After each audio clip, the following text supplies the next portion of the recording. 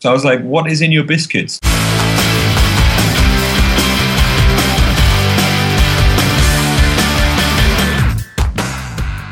Hello and welcome to the Non-Breaking Space Show. Our guest for this episode is Christian Hallman, a geek and hacker by heart.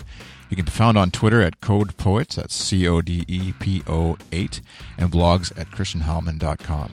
He currently sports the fashionable job title International Developer Evangelist, spending his time going from conference to conference and university to university to speak and train people on systems provided by Yahoo and other web companies that want to make this web thing work really well for everybody. In this episode, we talk with Christian about usability, accessibility, running a web conference, tips on becoming an evangelist, and mailing floppy disks around the world. At the end, we pour one out for Google Reader. Your hosts for this episode are Christopher Schmidt and Sam Kapp. Christopher and the Environments for Humans crew have a new online conference for you to check out, the Digital Biz Summit, which is coming August 20th. Tickets are available over at environmentsforhumans.com. And of course, you can pick up his book, Designing Web and Mobile Graphics, sold at dwmgbook.com, and from the back of an unmarked van behind the building where Barnes & Noble used to be. Sam Kapp is a design educator and designer in Austin, Texas, and she's also the co-host of the ATX Web Show, a podcast available at atxwebshow.com. All this can be found on our webpage at nonbreakingspace.tv. And thanks for listening to this show. If you love it, please give us a rating on iTunes or leave a note there. Christopher's been dying in the Texas heat, and the only thing that reminds him to drink water is a 5-star review on iTunes. Enjoy the show. Well, we're just gonna start talking. Like we've already started hit the record button, but yeah, we just wanted to just talk to you and say how you got into the industry and just take it from there and stuff like that. So cool. But we're honored that you're with us and to share some time. I know you're busy, extremely busy, and running around doing a lot of things. Because like last time we talked in Barcelona, you were like, the next 4 weeks I'm going to be on the road, and I was like, okay, that is amazingly crazy. So, but yeah, just how did you get into the industry and into the web, and what were you doing beforehand? If you were doing anything beforehand? Okay. Well, I think I'm a product from my environment. I grew up in a small village, and my family has always been workers. So my dad's a coal miner, and then everybody worked in the same factory. So when I realized that that I like reading books and I like doing things and I don't want to do the same things, I started finding ways to get out of this world really early on. So the computers, when I was a kid, I was born in 1975, and when there was something on television that was computer generated, I was like, this is so cool. I saw like Tron and these kind of things. Yeah. And then I jobbed as a bricklayer to get my first computer, and it was a Thomson TO770 with Microsoft Basic 1.0. And it didn't have any means of storing data, so every day I would write my own graphics program and start painting with moving my up, down, left, right, and then couldn't store it. So when it was time to go to bed, I had to turn it off and start writing the same program next day. And wow. So I learned step by step to do these things. And then I got myself into a Commodore 64, and that was still the best computer ever. And started learning by writing trainers for my games that I got from other people to give myself unlimited lives. That's how I learned assembly language. And then I started writing games and having a small company, a few games released out there, and we worked on some copy protection stuff because we were the ones that got around the old copy protection, so they hired us to write better. And then in school, I just got my A-levels, and then I started working as a radio journalist and an audio producer, because that was the thing in town. It was the only media available. And then in 1996, I found the internet, and I'm like, this is as cool as sending floppy disks around worldwide or going to mailboxes or BBSs. Are you kidding me? Everybody can do it, you know? like nothing is cooler than mailing floppy disks around the world. I get a buzz when I just drop them in the mailbox, and just knowing that someone on the other end has no idea what a floppy disk is. So yeah.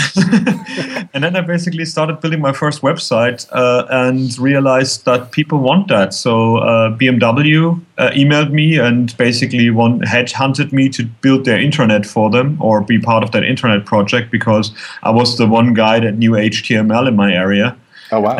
And after I had that on my account, then on my CV, I could start working in all kinds of different agencies. So I came to the web as a way out, and that's what I still see it. I still see it as this wonderful, wonderful media that anybody can be part of, and you don't have to be a celebrity or spend a lot of money to get a voice on it. And especially now, this is going to be the next step of the internet as well. We're getting very excited about the Western world and how cool it is, and sometimes it's even connected, not necessarily New York hotels. But the next interesting step for me on the web will be to connect all these people in countries that don't have coolest, newest technology, but have a lot of interesting things to say and a lot of interesting things to say about their governments as well. So I think it's up to us to enable them to be part of the web rather than like blocking them out with making it dependent on very expensive hardware and specialist equipment. Right. Well, you're kind of alluding to like, you know, and I don't think you're alluding that much, but to like iOS and hardware like Android 2 or something like that, and as like barriers for people to get online, and I guess and how Firefox OS is going to help that problem. Is that right? Well, that's one thing of doing it, but I think it goes even further. I mean, like every time you make your website work only in one browser and in the cool resolutions that you have on your big screens, you're hurting people. You're blocking people out. Every time you make a menu only available for the mouse, you're blocking out people who can't use a mouse or are blind. Like it's we forgot a bit about the accessibility of the web and making it available for everybody by making it shiny and making it wonderful. I mean, like I've seen so many parallax scrolling websites right now with several megabytes of data that really tell a story of like 5 lines written properly as well. I think we forgot about the power of text and the power of words, because if I put things on the web with words, I can take a browser and translate them into my language. If these words are inside a graphic, I can't do anything. Right. And that's what a lot of people forget, that like we make it as shiny as possible and as beautiful as possible and not as usable as possible. So when I'm on my mobile device and I got a slow connectivity and it's still a $600, $700 device, I don't want to get a bad experience. That's just developers being lazy if that happens. Right. So you you still see people like put text and graphics, because like we have like embedded fonts now. Like you can get like, you know, Google Fonts to Typekit from Adobe and stuff like that. So like, yeah, I still see it. I mean, like I still see it on the bleeding edge as well. I'm speaking at CentraCon in 2 days in Miami, and they asked me to give this talk about the inspiring talk about the future of the internet and what cool technologies we have. And a lot of the cool new stuff that we get excited about, like CSS filters and CSS regions and exclusions, to me are just there for tablets. They're just interesting to do print layouts and put them on the web again. And this to me is a step back, because that's what we told our designers for years and years, that this is not going to happen.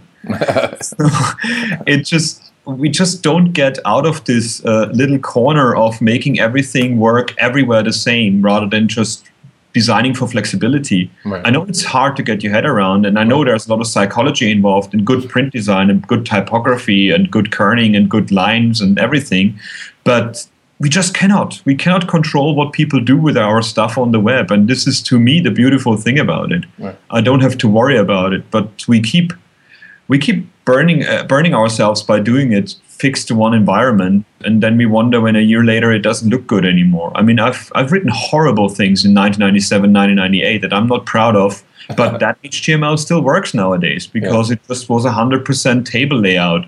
That still is flexible enough to work on the mobile and on the desktop, because I didn't expect a 1024 resolution. Right. Like, well, you talk about like CSS filters and layouts and stuff like that, but like, wouldn't that? I mean, that's the whole point of CSS, right? The cascade, right? So like you can just, and responsive web design. So if you build media queries and stuff like that, like, you know, like let's say it's like to go to your you know, I guess your argument, if you will, not our argument, but just your hypothetical, like building for just a tablet, like you can just say like, hey, I'm building this site, and if you happen to have CSS filters, you can make this image, you know, better than, you know, intended, but if not, just deliver the vanilla, you know, or ice cream, if you will, version of the photo, right? And isn't that like a good?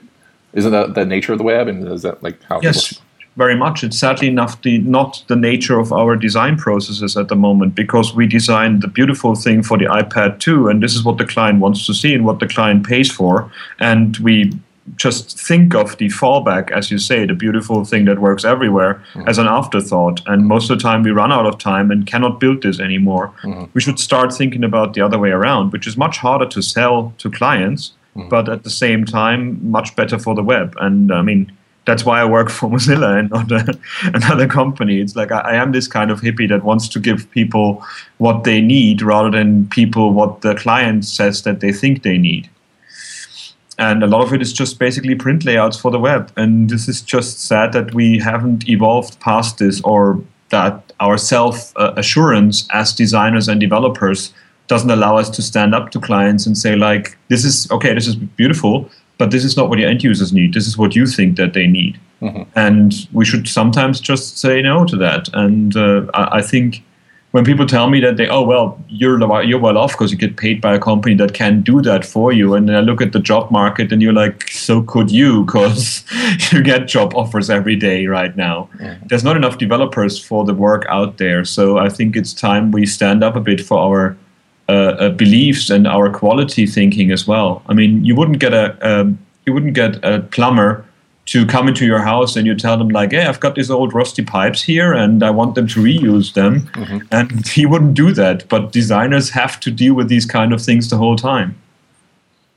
Yeah, I just feel like, I definitely feel like there's like, the buzz has gone towards making native apps for phones and that. So that's where a lot of people are. But I guess just we should just make sure, like, you're an evangelist for Firefox. Is that right? Is that sufficient? For the HTML5 and the open web. And in my case right now, it's a lot of work with Firefox OS, because this is the war declaration of the mobile web, so to say. It's basically the mobile web came out as a great opportunity, and a certain fruit company from California went up on stage and said, there's no SDK, you don't need to know any other language than HTML. Safari is the browser, it does everything that you need. And then a month later, out of a sudden, we realized it doesn't give us what we need. And as developers, as web developers, we were pushed into a second citizenship again on these platforms, and that's why Firefox OS is now saying, hey, here's HTML5, here's open standard proposals for all the APIs to access all the hardware that every other browser can do as well. And we just sold it in Spain. Today we started selling it in Poland. Greece, Germany, and others are coming next, with Deutsche Telekom as the partner, and the partner in Spain is Telefonica. South America is going to come next. So we are out to replace feature phones. So we didn't say we want to replace iOS, we want to replace Android, because they're in a market where people are happy with it. They're in a market where they spend a lot of marketing money to give people the impression that they need a new iPhone, even if they were incredibly happy with their old iPhone a week ago. So that's nothing we can compete with, but we can bring the web to people who don't have it yet. And that's why we needed a platform for that. That's what we do with Firefox OS. And for developers, it means you don't need to learn anything new. You do a website in HTML5, you put a manifest file on it, you get access to the hardware with certain APIs that are just JavaScript calls that look very much like jQuery. And we give you the freedom to actually access the hardware that nobody else does. And that, to me, was the crazy thing when 2 years ago we started with an empty repository and people said, let's do this. And I'm like, this is going to be an uphill battle. And now I see the phones in people's hands and I'm like, this is incredible that we managed to pull that off. And I can only see that others are coming after us. Like I can see Chrome OS going further and slower in markets. I wouldn't be surprised if a Chrome OS phone comes out sooner or later. And I always like the question with like, oh yeah, so that's business model of Firefox OS is going for the market that nobody else is. So what do you do when Apple goes to South America as well? And my answer is then we've won, because our main job is to bring the web to people. We're a non-for-profit organization. So if we can shame or inspire commercial companies into doing the same thing, I'm happy, Yeah.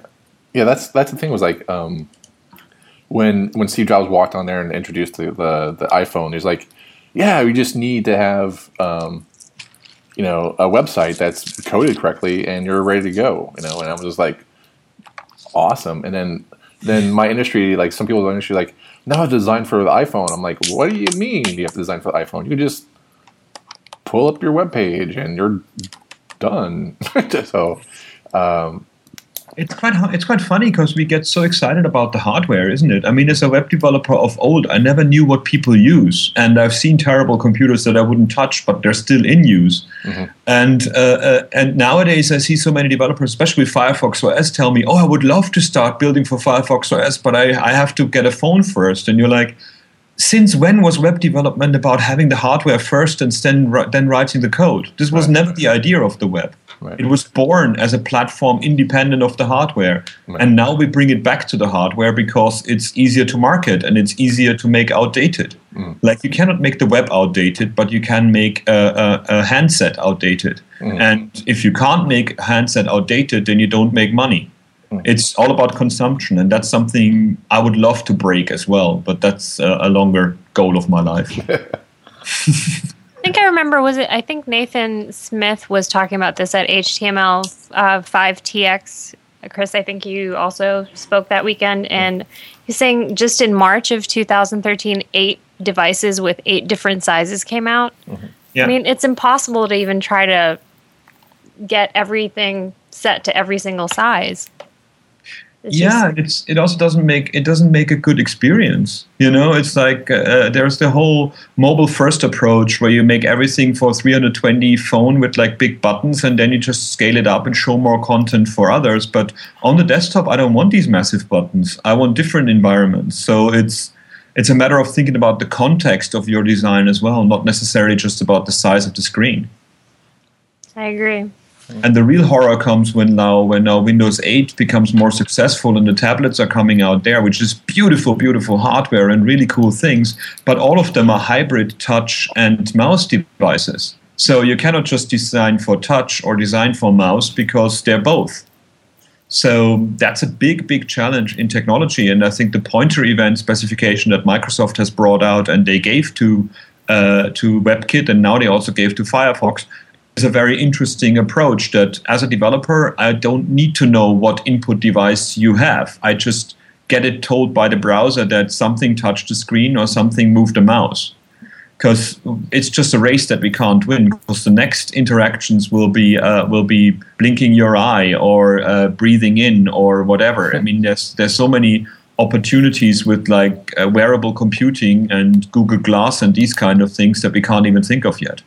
So yeah, like the only time I've like just talked about the phone, but like the only time I've had a chance to touch the Firefox phone was like when you handed it to me for like 5 minutes in Barcelona. I was like, wow, this is awesome. So is this phone on sale in America yet or North America? Well, there's geeksphone.com, which has developer preview phones. So these are the same specifications as the phones that our partners are selling in the markets. Mm-hmm. So you can pre-order there. Sadly enough, well, not sadly enough, actually quite surprisingly enough, they were sold out within 2 days because so many developers wanted to have one. Yeah. So now they're actually making new ones. So this is another possibility. Mm-hmm. Another option is if you have an old Android device, then you can actually flash Firefox OS on them, onto some of them. We can't do it for all of them because we don't have access to the drivers because they're not open source. Mm-hmm. But that will give you the problem that the phone will have a different specification from the phones that people will have. But just for running it and playing with it, it's a total possibility to repurpose an old Nexus S or Nexus S2. Mm-hmm. And I think that's another big opportunity for Firefox OS that we're going into as well, to actually liberate old Android hardware and allow it to have new HTML5 features rather than just not getting Android upgrades any longer. Oh, wow. That's pretty awesome. That's another problem, that old hardware doesn't get the newest operating systems. And to me, that's a bit of a real annoyance as well. Because with Windows and stuff, it never told me your computer is too slow. Yeah. Only in some, now with Windows 8. But before that, it never did. Again, it's pushing people into more consumption rather than just allowing people to reuse old hardware that is still good enough. Right. And it just irks me. Right, yeah. Yeah, definitely. Yeah, I can see that. So, I can definitely see like a service where like where you just convert old phones to Firefox, and that'd be pretty awesome to do. Because like I have a small like device library just from devices I purchased over the last few years, and so it's like, with Android not getting onto all the new phones, like some providers just not updating their flavor of Android. It just their phones just come quickly outdated and kind of hard to use. So that's awesome. That'd be a great niche service. I think the market that will do that automatically is India. When you go to India, it's absolutely hilarious how many little corner shops you find that know how to fix any phone by reverse engineering it and finding things on the web how to do it. Yeah. There's a great TED talk about this, how they actually gave people like an old phone and a flashlight and a battery and some lens or something like that, and they built these little portable projectors for teachers that go into the rural countryside of India and start teaching children by showing them videos from a USB stick. And that's the kind of tinkering that we lost in the Western world. And I think this is where Africa and India is becoming very, very interesting. We've got all these maker movements in America right now. Mm-hmm. They do that for a living. And this is a really good bit about this. There's never this doesn't work. It's like we make it work. Yeah. I guess it's with us as well. Our grandparents and our parents knew how to repair all the things that they had. We don't do that any longer. We just go to the shop and get talked to by a genius that we don't know anything. Right. Exactly. Well, yeah, it's part of like our economy is like, well, do I spend the time to fix it, or do I go to a store where it's like relatively cheap to buy a replacement for cheaper quality of it? So it's that trade-off. So I don't know. I can only see that as an interesting thing for us as designers and developers, because the flexibility that we have, nobody ever else had. I mean, like I used to dabble as well in game development, and having to wait for the new SDK from game companies coming out before you can even start with your next game. Yeah. That was just not fun for me. I don't want to be hindered by something from the outside. I just want to write code, and that's what you can do on the web immediately. And especially nowadays, with all the code sharing that we have with GitHub and like CodePen and JS Fiddle and stuff, it's just gorgeous how much work you can do with other people worldwide, or have a 24-hour coverage by sending things to the UK, from the UK to India, from India to America. You can build a website in 24 hours with 3 different engineers in different places. So time difference can work for us, but it normally works against us because we haven't quite embraced the idea of worldwide development yet. Mm-hmm. I do want to switch gears a little bit and just talk about your role as evangelist, and how did you become an evangelist? Like how that happened, or? Well, I've been lead developer at Yahoo at that time, and I've got more and more invitations to actually speak at conferences because I've written a few books in my free time, and I was blogging for a long time, and so I thought it was time for a change. Instead of being the guy that codes everything that he's done before, that wasn't that exciting to me anymore. I wanted to give my place to younger guys who want to prove themselves and do something new. So I had to find a role for myself. So I went into a front-end architecture role, which is one of those excuse roles for technical people that don't want to become managers, because our HR grids basically say if you want to get that amount of money, you have to be a manager. You cannot be just an engineer, which is actually sad. So I said, okay, I've got this background in publishing, got this background in journalism, so it would be interesting to mix the two. And then I just said, okay, evangelists have been around for a long time, like Microsoft had them for a long time, but they were all product evangelists. So I said I want to be a developer evangelist, which is this translation role between developers and humans and salespeople and these kind of things. So right now, a lot of companies work against each other in different departments. The salespeople promise things to client that developers can't do, and developers say no to things that they could do, but they're too lazy to do, or they don't have time to do it. So that's where a developer evangelist comes in internally in a company, and externally it is about finding the right word, the right language for different markets and different audiences. So I just basically wrote down what I've done over the years and published it as a handbook at developer-evangelism.com, and people just went nuts for it, and lots of companies asked us if we do trainings on those things as well. So I became a developer evangelist for the developer network in Yahoo. And when I joined Mozilla, I became the principal evangelist here, so I could hire people to do the same job and coach people. Right now, I'm actually coaching people on public speaking and blogging and writing code examples that are easy to understand. So I'm basically crowdsourcing my own job, so I don't have to travel all the time, which so far isn't working as well as I thought it would be. But that's because a lot of events want certain names and not just a guy who knows things. So I thought about dragging more people onto stage with me and introduce them that way. To basically make it possible that way, because a lot of conferences want to have speakers and don't have time, or don't get speakers because others are busy. So it's time to make that more diverse and more outreachable as well. So I basically gave myself the role and put it in my intranet specification, and then we made an HR role out of it, which is, funnily enough, in engineering companies happening a lot of time. Like Steve Sawdust, for example, the performance expert, called himself head of performance engineering in Yahoo as well, and then became it. Oh, wow. So in the past, it was dress for the job you want to have. I guess now say what you do is the job that you want to have. So, like, and what's your feeling on conferences in general? Like, are they getting, like, how would you feel about, are they getting better, or are they...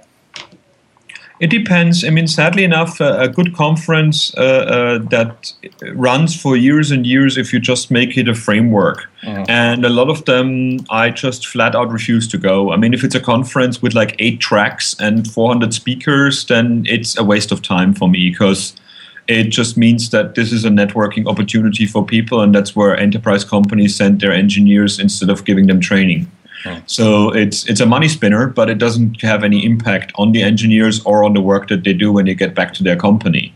So I think the unconference movement and bar camps and stuff a few years ago tried to disrupt that. It lost a bit of its bite, because it's not that many. There's too many happening, and a lot of them are not unconferences. They just get like salespeople coming there and talking, rather than anybody who goes has to be a speaker as well. Right.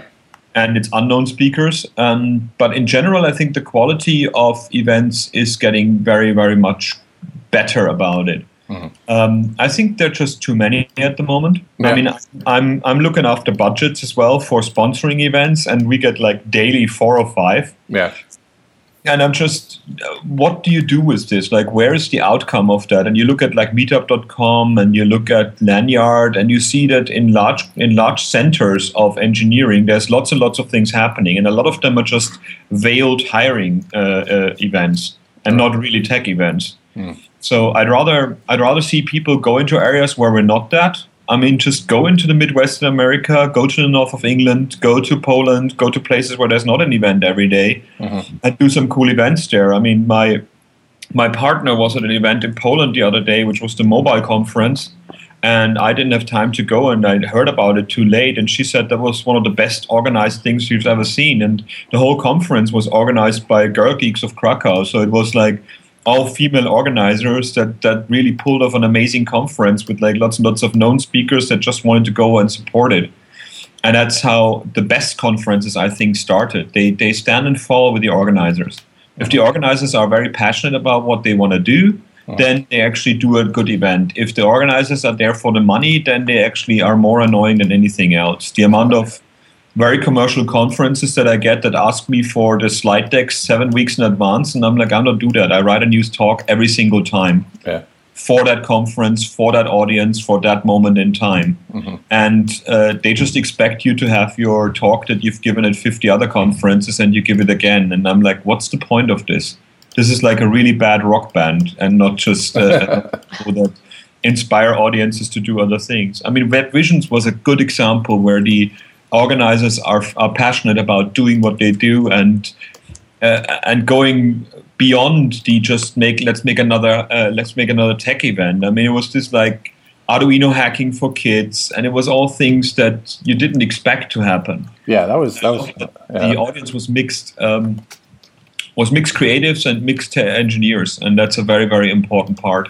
Yeah, that was fun. Like, yeah, as a conference organizer myself, I tried hard to think of what people want to hear, what they don't know they need to hear, and then try to find people who, that people know, like, the rock stars, if you will, but also people who are up and coming.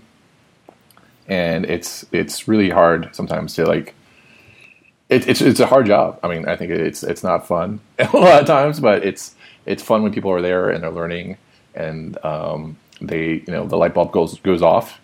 I'm pretty sure Sam sees this in her class too. Like, it's really fun when things go right. So, when you spent all this time, all this months in planning, preparation, and just like, oh, it's finally here and it goes off. So, but it's just very sad how many people just love to just point out the one thing that's wrong about a conference and then rant about it on Twitter for like 20 hours and didn't even go there. Yeah. It's like there's this big, I don't know, is it a feeling of like, oh, I wasn't cool enough to go there, so I'm going to say it's crap? Or it's just sad how many people just think they have to, profile themselves that way.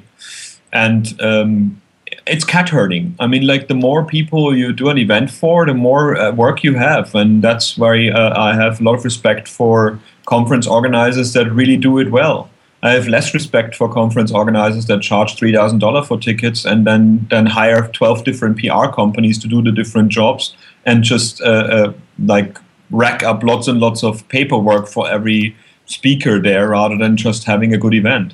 Yeah. Yeah, I don't know, man. I mean, for $3,000, man, you better like serve me some caviar or something. I don't know what you. Then again, the worst is venues, isn't it? A lot of venues you get really cheap, but then you have to buy their catering. Yeah. And when I did my accessibility conference that I organized, I did a conference where I had a day of speakers with different disabilities, friends of mine, going on stage and explaining how they actually use the web and how they get stuck at certain websites because they didn't do something sensibly or they made a barrier without knowing it. And on the second day, I then had a hack day where I had developers come in and use these barriers or this information with these barriers to build prototypes to work around these barriers that we then send to these companies like Facebook and Twitter and all the others. And the venue I got for free, but the catering was just tea and biscuits, and that was like £40 a person. Oh, wow. So I was like, what is in your biscuits? This is just... You don't want to know. You really don't want to. So it's tricky to get everybody happy, but I guess you have to learn to take the shouting bad feedback with the ones that say it was nice. And I found it with speaking as well. Like, the feedback you get immediately after your talk is very polarized.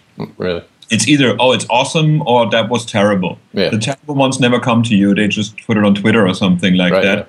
Yeah. And the interesting feedback comes like 2 weeks later when people wrote blog posts about what they learned or these kind of things. And it's really hard to find that information. So anybody listening to this podcast, if you have something nice to say about a speaker or a conference, please ping them directly, because that's what we do it for. We don't do it for the money. We don't do it for not everybody.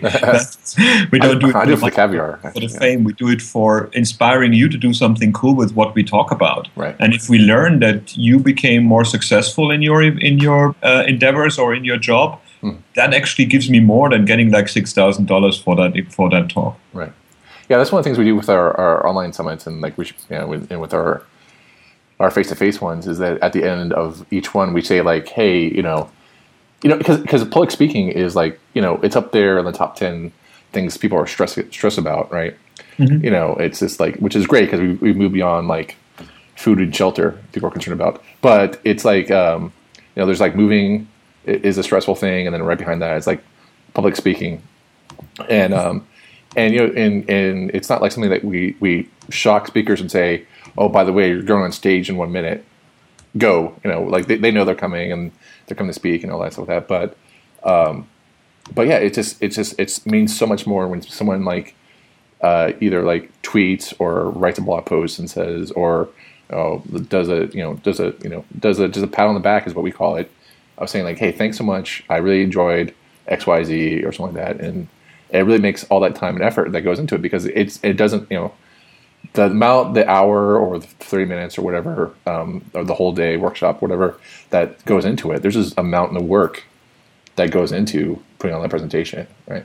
So, I mean, you have to especially for web stuff, which changes all the time, you have to go back and update it and over and over again. Like the adaptive images talk I've been doing a variation of that for a year or so now. It's totally different than it was like a year ago, because things change so much in the tech sphere. So, it's just, It's interesting how many people, coaching people on public speaking and engineers to become speakers, there's a lot of stuff to do. I mean, a lot of them are just human things like, oh my God, I see so many people in the audience, I'm so scared of that. But a lot of them is also like the fraud symptom that people think like, if I don't use a new cool stuff in every second sentence, people in the audience will think I'm outdated and I'm not worthy be on a stage out there. And I think it's just very important for people to understand that it's not a competition. It's about if you're not an expert in something, you can still make a great talk by actually sharing your learning experience. Like how did a certain technology become interesting for you? And that's a great talk. That's a better talk than just saying, here's this cool new technology that I know and you probably will never use in your company. So sharing your journey is a great way of getting starting to speak. And my biggest trick about being on stage and seeing the whole audience is basically speak to a certain person in the audience with every slide that you do, and just look them directly in the eye and only look at that person. And these are also the people that afterwards ask questions, because you already broke the barrier between you and the audience, which is one of the biggest tasks that you have as a developer. You're not just there to wash people over with information as a speaker. You're not there to wash people over with information. You're there to actually tell a story and get them excited to learn things by themselves. And you can only do that on a one-on-one basis. And if the one-on-one basis is a glimpse in somebody's eyes for like 20 seconds until you move to the next one, that makes you a better speaker than just a guy that looks at the back of the room because he's scared of the audience. I feel like I'm taking notes right now on things I should do when I'm teaching.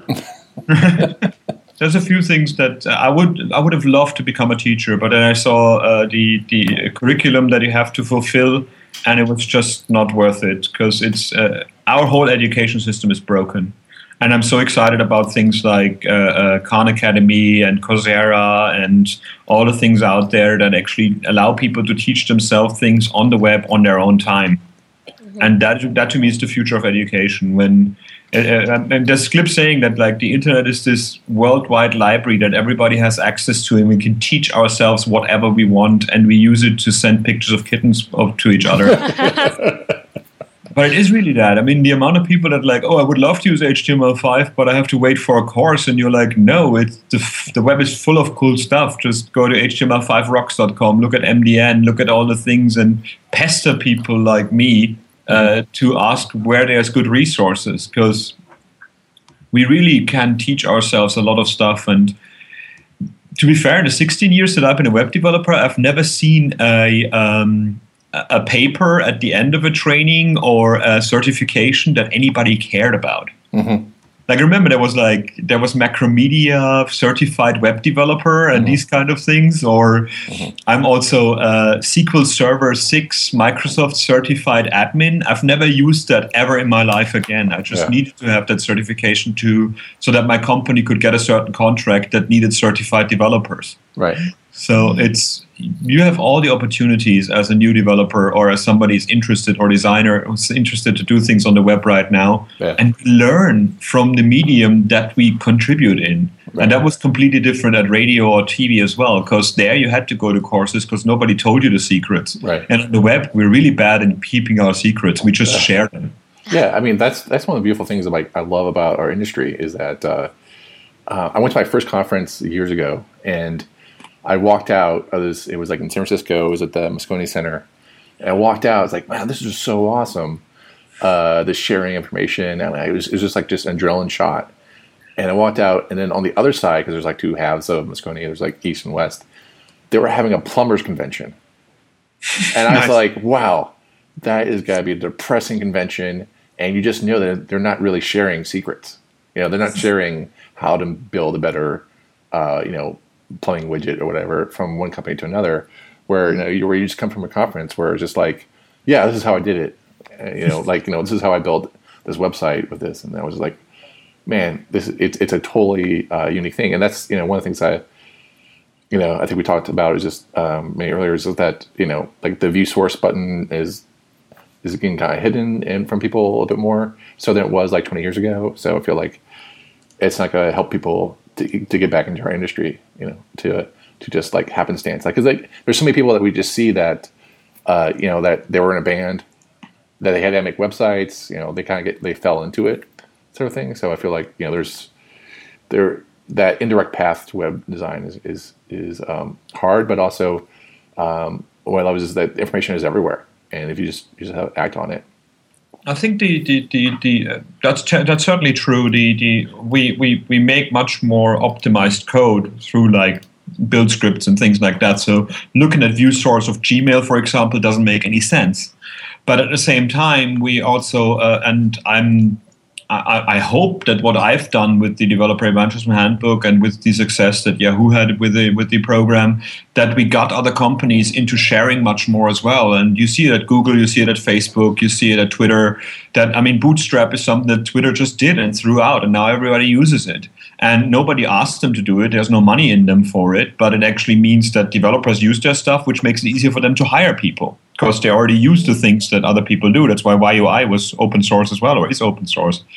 What I think is that view source moved to GitHub. Like instead of just being in the browser and being the final end product, we share the components as well, and the same in the design with Dribbble and these kind of things. We share our toys, we share our building blocks rather than only the final products as well, and that's a good evolution of it. And I think we should do more and more and more of that.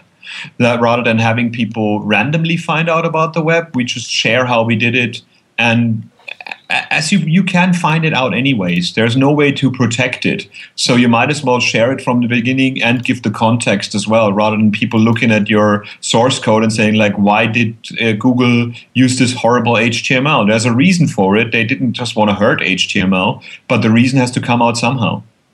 What would you, I just want to switch gears a little bit more, but just as an evangelist, I mean, you talked about how like you had the skill sets and you wanted to do something differently than being a manager. What would you say someone who wants to be an evangelist do it? Like, would you say like no? So, would you like what would you recommend people to if they were to become an evangelist? What would they need to do?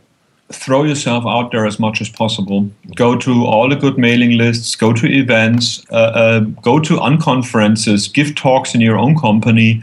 As long as it takes to actually become confident, more confident in it, and more interested in it as well.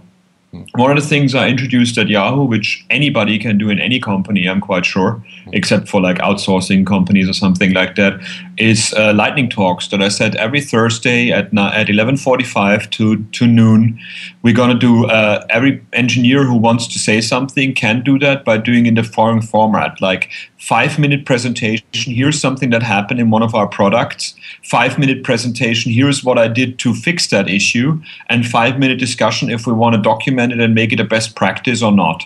So instead of just saying like, "Oh, come up with a speaking topic," that already means that you're in your knowledge zone. You're already happy about it, and you already have a success factor because you fixed something in a live project. So you don't talk about something weird or like hypothetical. You actually talk about your experience already.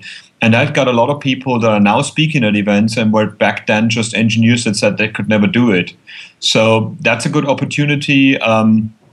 Just getting used to speaking in front of other people is a very important thing. So one thing we did do as well was PowerPoint karaoke. So every Friday we would get some music and basically download random PowerPoints from the web, and people have to present these without knowing what the next slide is going to be.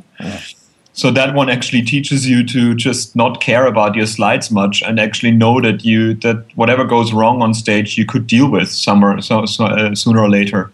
So that's a great opportunity, and basically going to meetups and learning from other people. Another thing that I coach, and I tell my people when I'm coaching is like, look at a lot of good talks and analyze them in effect. Like, see like what did you like most about that one, and what kind of rhetoric device or what kind of information did the speaker give that inspired you, and also learn from the mistakes that people made. What did you hate about that talk, and why? How would you do it differently so you don't hate it? Mm-hmm. So that's another very important step for people to realize that I don't want to be that sales guy that actually pushes my product in the face of people. Mm-hmm. That's why I would never want to come across as that person. So that's something that helps you forge your own speaking style or your own presenting style or your own writing style in this case as well. And another big one is recording yourself. and listening to yourself. It's a very terrible thing to do. Oh yeah, I totally agree with that. You don't sound the way you think you sound because your head vibrates when you talk. So internally you sound much deeper than you really are. And the outside persona that you actually, when you see yourself on video, this is what people judge you in. So make sure that you start loving that person as well, and make sure that you're aware of what you're projecting and not just how you think you project. So that's a big thing to do. So that's why I record every single one of my talks. And then when I go to the gym on the cross trainer, I listen to my talks and see what I can do better next time. And I'm my worst critic. I mean, if somebody else criticizes you, you go into the defense. You just like start shooting against that person. But if you criticize yourself, it's rather stupid to shoot against yourself. So make sure that you learn all the mistakes that you do and get better before people point them out to you. Yeah, it's something I'm really bad at, is just that whole self-critique issue. Because like after I do a talk, I want to get away from it as fast as possible. Like like I just left a bomb right here. Like, oh yeah, sorry guys, I gotta get going. I gotta get out of here. But it's that whole I guess not self-critique, but just realizing what could be better and what could be more awesome and some of that. So, and definitely telling a story goes a long way. To helping people. To helping attendees like know, like, okay, I can follow this for a while and know it, and jokes don't hurt either. So. And not being afraid. I mean, don't try to copy anybody else's. If you're not a funny person, then don't make jokes. And the worst is when people explain their jokes after they fell flat. That's the one thing to really avoid. Another thing is also to get speaking engagements. Like, unconferences are a great opportunity, of course, because everybody speaks. But I found as well, when I know something about a certain technology that I write a blog post about or something, or people find it on Twitter, you can offer companies to do brown bags. A lot of companies do that now, that during lunch break, they would basically get a speaker in or somebody in to talk about a certain technology, and people just bring their food and like sit there and listen to you. And it's not as exciting as speaking at a conference, but it gives you a lot of opportunity to actually rehearse and actually learn about your way to talk to different audiences. And I have yet to find companies that are actually saying no to that, especially when they're mid-level, smaller agencies that want to keep their engineers up to date but don't have money to coach them or don't have money to send them to conferences. They're very open to people coming in and giving technical talks. Yeah, most definitely. Like I think I think a lot of companies were open to that, just because it takes for like, I think I've done research for this conversation. Like one of the things that someone was asked about this industry is like, we share everyone's secrets, if you will. Like we share, like there's GitHub, of course, blogging and all this of that.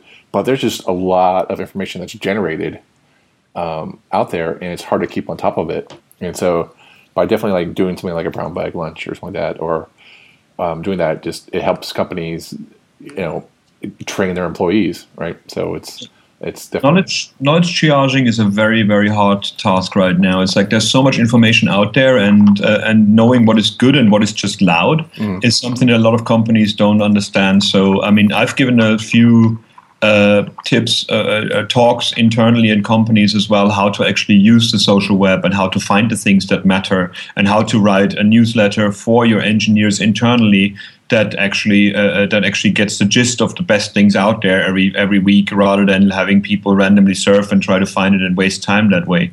So what would you recommend for knowledge triage? RSS readers is to me the best thing out there. It's just you subscribe to the thing and then you get it sent to you, and you don't have to go to the site and click through things. And you basically, in the morning, I've got about 3,000 subscriptions that I used to have in Google Reader. Now I've got it in Feedly. And I go through that every morning in like 45 minutes, and that's where I find these 600 things that I put on Twitter. And people always like, whoa, where do you find them? RSS readers. And that's a very simple way of doing it. And because Twitter is good, but it's very noisy. It's very hard to find people. And it's also the new SEO. There's far too many people on Twitter just trying to promote their companies and not really making any sense. I mean, I'm in this fancy hotel in New York right now, and this has this massive pool, which is just for standing around and drinking, not really swimming. And the amount of people in swim gear and bikinis that stand in the lift and give each other business cards that they're actually social media experts is stunning. it's the new SEO or the new advertising that's going on there. So Twitter and Facebook are great for sharing with your friends, but for information gathering, it's not that easy because I think the pressure in those places to be the most important person is far too high. So comments you get on Facebook or comments you get on Google Plus are always like a veiled attempt to make of that person to sell themselves as an expert as well. Whereas RSS feeds, you don't expect feedback. You just put the information out. And these are the people that already went past that stage of being better than other people. They just throw things out and see what sticks. And that's normally the best information to get. Awesome. So do you like Feedly as a replacement for Google Reader? Yeah, definitely. It does a good job. It has a few problems with caching at the moment, so a lot of old items show up, but that's just teething problems, I guess. Yeah. It was just a sad moment when it killed, and I wrote a blog post about it because Google Reader to me is a power tool. It's a power tool for power users. Yeah. You cannot say it was not a success because not everybody used it. It's like saying this forklift wasn't a success in the market when people buy cars. Yeah. It's different tool for different markets. Yeah, it seems like Google wants a grand slam with every product now, and that's not the Google that we grew up with. So, As an engineer, I also have to say this was like a 9-year-old project. There was always a 20% project, so I'm quite sure the infrastructure of Reader was not up to scratch in terms of security and in terms of performance to what they need to have now with Google+. Oh, yes. So the problem is, as a company like Google, you cannot say we're shutting something down because it was insecure. Mm-hmm. That would be bad press. Yeah.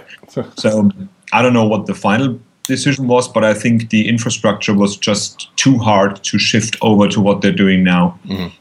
I like Google+. I just think it's trying too hard to put too many things in right now. Yeah. For example, the image sharing on Google+ is amazing. That I just take pictures and they automatically show up in my feed, and then I say, yes, put them live. Yeah. It's super handy rather than having to upload them by hand somewhere else. Mm-hmm. Well, that's only with an Android phone, right? Right? Yeah. Okay, cool. Okay. Sad trombone over here. But with my iPhone over here. Cool. I think that's a good time to wrap up and all that. So yeah, definitely sad about Google Reader, but but I'm using Dig right now, and I'm not really too keen on the Reader Dig for Dig right now. So I don't know. So Sam, do you use Feedly or?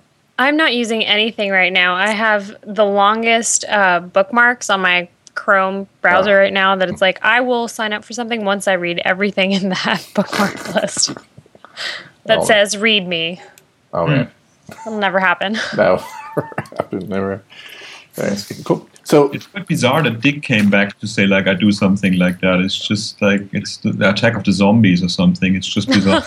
Well, they're still there. They're not what they were, but not to knock them or anything. But they're different than what they were. But I thought it was a good play for them. They just get to put their Dig articles up front. Yeah, it was very clever. It was a clever marketing move to do it at the right time. Yeah, I think so. I'm hoping that the second wave of replacements for Google Readers are a lot better, or hopefully, I don't know. I'll have to check out Feedly. I've been kind of on the fence about checking them out, but I will. Cool. One thing we always ask people before we wrap things up is, what one thing are you interested or passionate about right now? In terms of technology, I think the thing that will make the main differentiator is WebRTC and Web Components. Why is that? Web Components basically will be the thing where we can build massive interfaces that are not slow because we're actually tying into the rendering of the browser rather than simulating rendering on top of the browser. Mm-hmm.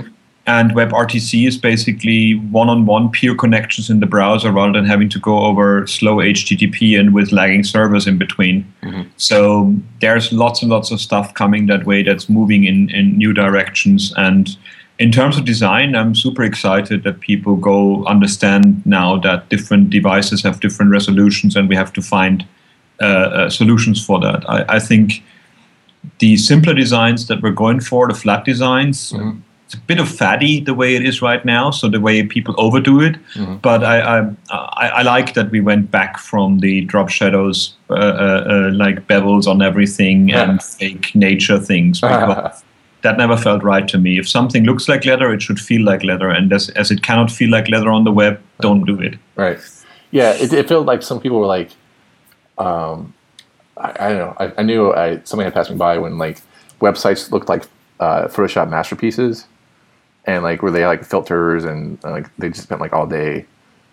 Nice. Yeah, I'm like, that's great. However, is it usable? Like, like, is it people are actually gonna like click on things and stuff? It looks great. Don't get me wrong, but remember the old tutorial sites like Doc Ozone and these kind of things. Like, here's how to make a beveled button in only 450 steps in Photoshop 4. Yeah.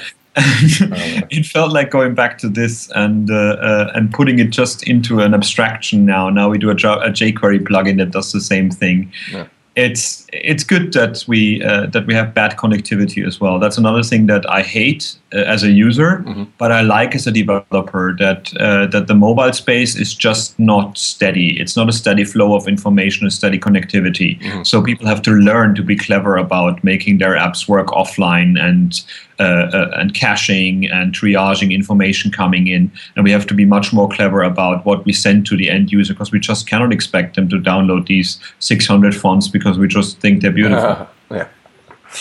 Well, if you want a beautiful web page, you'll wait till 600K is downloaded. Jeez, can't believe that. Cool. How can people find you on the web and internet? Easiest is on Twitter, CodePoet, CODEPO number 8. Bring a lot of time because I tweet a lot. I have all the links that I tweet also on Pinboard with the same name. So if you don't want to follow me and just see the links that I tweet about, you can go through that. And christianhalme.com is the blog, and hacks.mozilla.org, and MDN is where I write documentation. Cool.